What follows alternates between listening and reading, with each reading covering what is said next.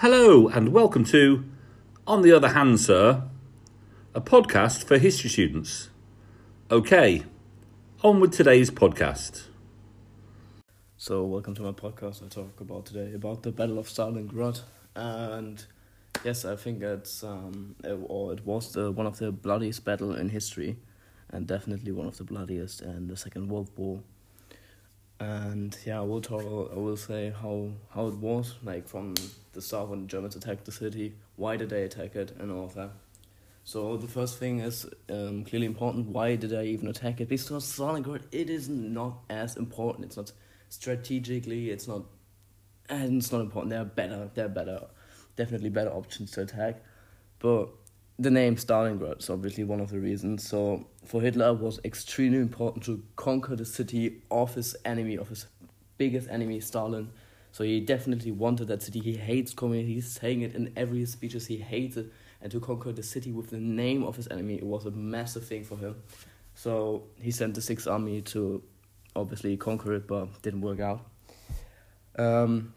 And the same thing was for Stalin, of course, when Germany retreated back into their part, and Stalin moved to Berlin. It was the same thing. They wanted to be at Berlin first because it was the city where Hitler was basically living, and where he was, where the Germans, was the capital city, and it was extremely important for Stalin as well. So yeah, and that was, I think, a big reason why, from both sides, it was like a hard fighting for every street in the city, for every house.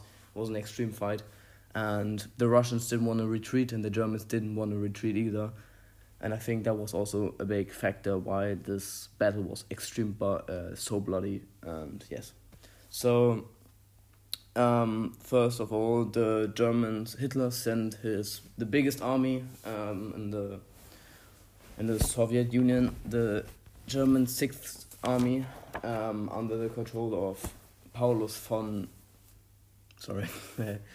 von Paulus, and it was extremely important for him to conquer the city, and which firstly worked out. So Hitler conquered, or the Sixth Army conquered the whole city, or nearly the whole city, and it was looking as it's going extremely well for Hitler and the Nazi regime.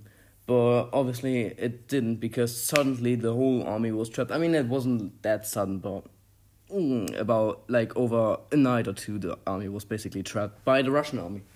And that was where it started to be really, really bloody, because the Germans lost extremely many soldiers who died from hunger, from cold, from being too cold, from undercooling, because they lost an army that big. I mean, the army was 300,000 soldiers, alone 260,000 German soldiers, and they need loads of food, munition, coal, fuel, all of that, and about 400,000 tons a day. And the German Air Force, the Luftwaffe, tried to resupply the army, but didn't work out, as the Russians shot many planes down. One soldier of the German army got 2 slices of bread a day, maximum, when they were lucky. Some of them didn't got anything, nothing, no fuel, no anything, but at minus 30 degrees in the winter. So it was extreme. The Germans lost alone for this reason, they lost 150,000 soldiers, and that was one of the big reasons why the German army at the end lost also the war, or lost the Battle of Stalingrad. So, and another thing why they lost the battle is the psychological impact that this battle had on the soldiers of the German side. So the Russian side, they were everywhere. The Russian soldiers were everywhere. They were in broken houses. They were in the canalization. They were shooting. There were loads of snipers. I mean, there's a famous sniper who got 70 kills. I mean, 70 kills, it doesn't seem much if you think about it, because the army is like 300,000 people strong, but still, it was a huge psychological impact on the soldiers of the German side. And this is clearly a reason why they lost again.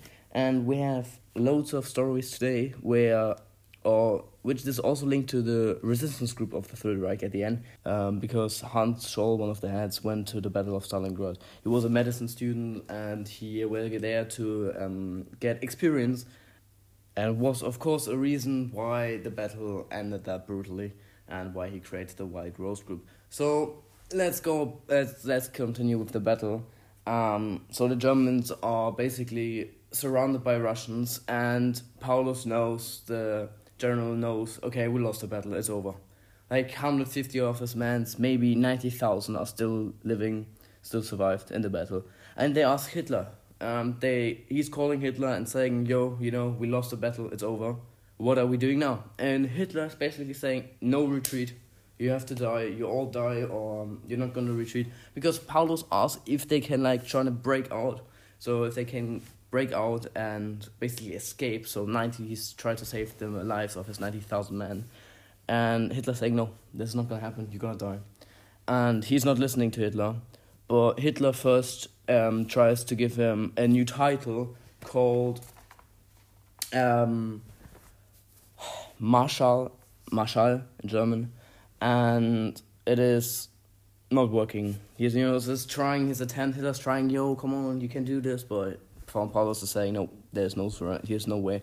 So he went up with his troops in 1943 to the Red Army.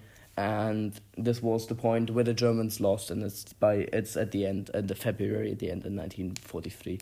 And it's also the turning point in the war where the Russians then attacked to the German side. And I think it's an extremely important, it's a key moment in the battle of Stalingrad, and also a key point and a turning point in the Second World War. So what happened to the German army was that 90,000 men were going to be war prisoners, and at the end of the war, of the Second World War, only 6,000 survived of these 90,000 and returned to their home and to their families, or what was left of Germany, or the cities.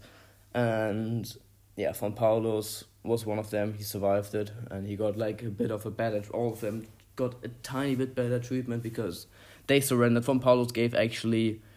They tried to say, we can save more of your men, but you tell us some strategic key points of the Germans, and he said, no, I'm not doing this. And so only 6,000 of them survived. Von Paulus was still 40 years after the war. He's a traitor for loads of people, and he died as a traitor. And only today people accepted that actually retreating is the best way. He tried to save the life of his men. And yes, while for the Russian side it was an extremely success in the Second World War. It was a key turning point, as I said earlier on. And the city of Stalingrad got the title Hero City because it was heroic. I mean, loads of civilians still lived in the totally destroyed city, and it got rebuilt, and today it's named differently. I don't know the name actually, but still was a big success also for Stalin, for the generals who defended the city, and overall a big success for the Russians, even though, you have to say it, about 400,000 soldiers lost their lives in this battle, loads of Germans, but actually only 400,000 German soldiers, about 300 to 400,000 Russian soldiers, and about 20 to 30,000 civilians. This number is a bit unclear because it's hard to find out actually, also in my research, how many civilians died exactly or approximately, because Stalin didn't evacuate the city. Of course, some run away, but actually the Red Army was shooting on civilians who were running away. They shot on their own people, and the same they did. That's another reason. There are about 10,000 soldiers on the Russian side who not died by Germans. They died by their own Russians, by their Russian friends. Because if a soldier wanted to retreat or run away, they got shot down, so they got killed. So yeah, I mean, it was extremely bloody battle, and so yeah, that's it. So I hope you enjoyed my podcast, and yeah, thanks for listening.